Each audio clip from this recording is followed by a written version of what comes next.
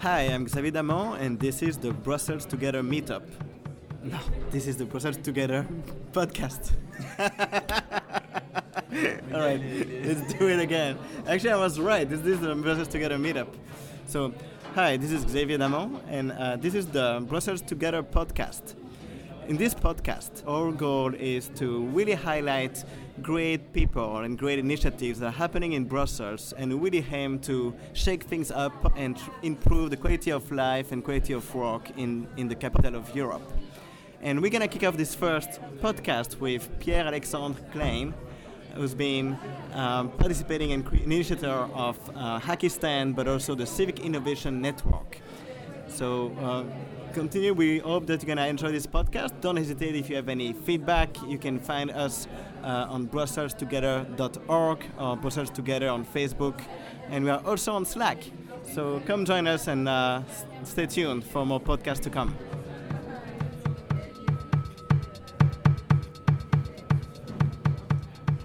Hello everyone.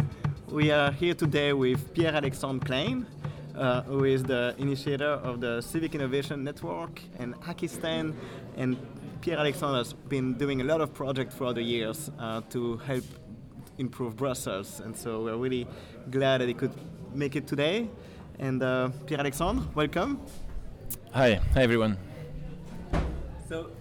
So first, tell us, why did you start being interested in trying to have a positive impact in Brussels? So it all started back when I was doing a PhD in neuroscience 5 years ago. I was basically in a lab designing, assessing data for years to write papers who will be read by 5 experts, neuroscientists all over the world, but basically a very low impact and very narcissistic occupation, trying to understand how the human brain and mind works. And at that time, I started being more and more politically aware and finding some weaknesses of the way the world was run. In terms of education, in terms of innovation, in terms of media and information, in terms of politics. And I started digging into that and trying to find potential solutions for it.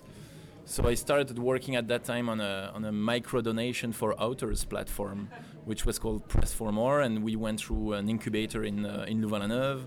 And it was a long time ago. We are still working and bootstrapping it. And so I got involved at the same time in the Pirate Party and tried to move things regarding politics, education, and information. So what did you learn with the first thing that you started doing? So you did Press for More. Yeah. That was an initiative to help media. Yeah. What did you learn?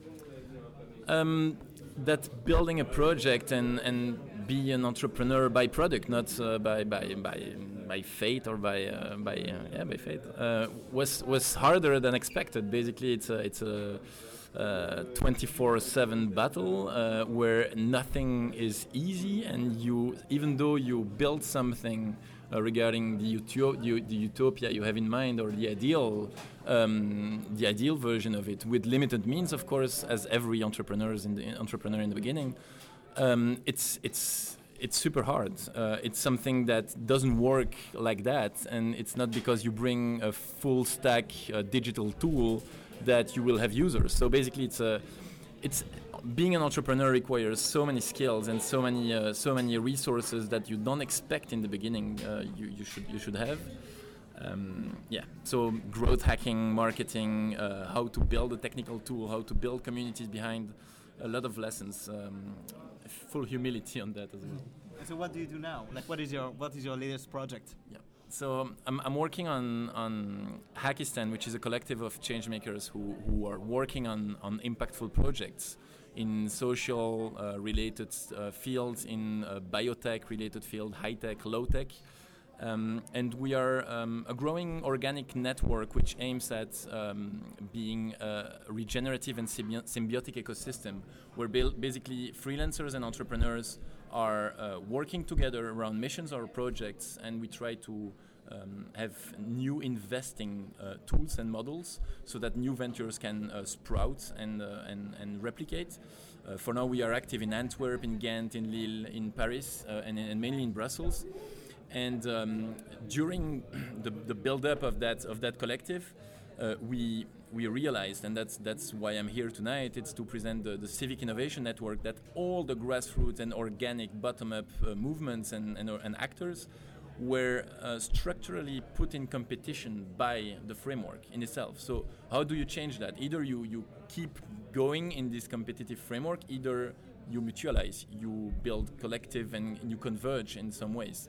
And the Civic Innovation Network is an experiment where we take Brussels as a sandbox and we try to align the interests of citizens, innovators, and public and private actors.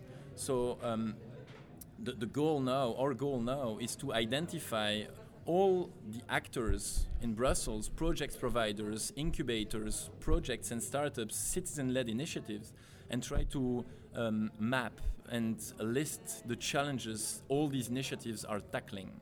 By doing that, we will know exactly which challenges are being solved and raise awareness in citizens from Brussels, and we will also know which resources and which needs they have, so that we can let them work around missions and solve what we call civic challenges.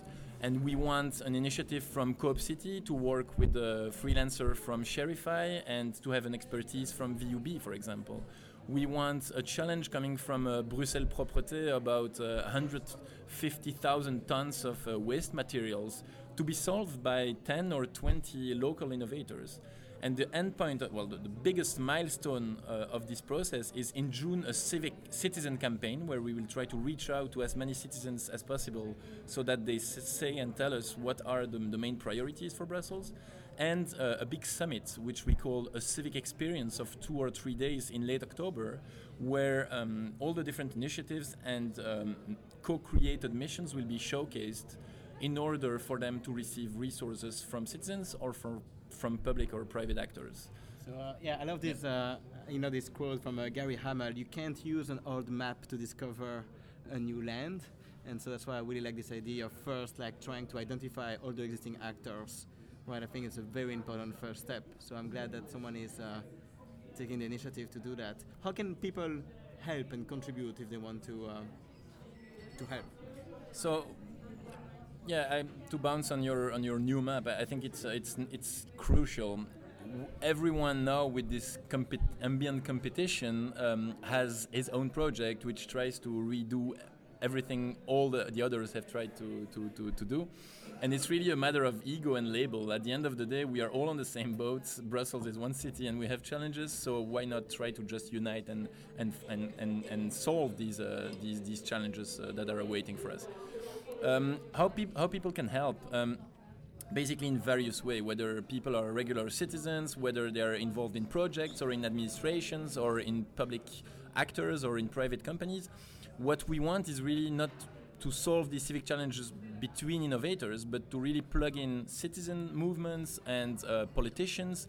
Everyone needs to play a role in that, and the multi-stakeholder capsules we are trying to build will welcome all the strengths. I'm a citizen. Yep. I'm a citizen in Brussels. I live in Brussels. What can I do? Well, you can support us. We are fully transparent, and we have our finances are transparent. So we are using the wonderful tool of Xavier called Open Collective, and their host Brussels Together. So basically, you can go on. Civicinnovation.network, and you have a donate button where people can support us. That means that they will have access to our meetings and to our decision-making process as well if they wish. We are still looking to reach out to as many initiatives and projects in Brussels, and whatever actor is in Brussels and has challenges, we might help. We might help you. So shout out. And so beyond money, how as a citizen can I help you? So. Until June, we will listen as many projects and we'll try to list all the possible challenges as possible. But in June, around June, we'll have a huge citizen campaign. So just follow us on Facebook, and the goal is really to spread out the message that we can go beyond simply votes and representative politicians. Regular citizens and any actor can be way more active in the way Brussels is managed and evolves and can be improved. So people can find you on Facebook. Search for Civic Innovation Network. Yep. CIN, and great. And so maybe one last thing. So beyond your own project, like you've been around Brussels and you've seen a lot of different initiatives. Like, what is there any particular initiative that you love that deserve, to be more known? That's a very good question. I see so many interesting projects going on, and that's actually the main issue is that people are not aware of all these interesting initiatives around. If I had to pinpoint one, that's pretty complex. I really like the approach of Molengeek. Basically, it's a crazy project. Of course, there were these Brussels attack, and they benefited from these from the picture and the bad image of Molenbeek elsewhere in the world. But what they're doing, they're bringing youth from Molenbeek towards entrepreneurship, freelancing, and basically being proactive in the city. Is something pretty impressive, and they're doing a great job right now. Great, no, I agree. Actually, that's a good idea for a following podcast to interview Julie and Ibrahim of Molengeek. All right, thank you very much, Pierre-Alexandre. I don't know if there is one more thing that you want to add, or one last message you want to give to the listeners of this podcast. Just a lesson, because I've met a lot of people in the last year, and basically try to when you talk to people around, or when you hear about nice initiatives, or you want to work or to collaborate with others, try to lower the judgment you can have about the other, and really enhance your empathy. If we all develop our individual empathy, at the end of the day, we might create a better world together. I'm going to ask another question. I should have asked that question before, but we're going to cut.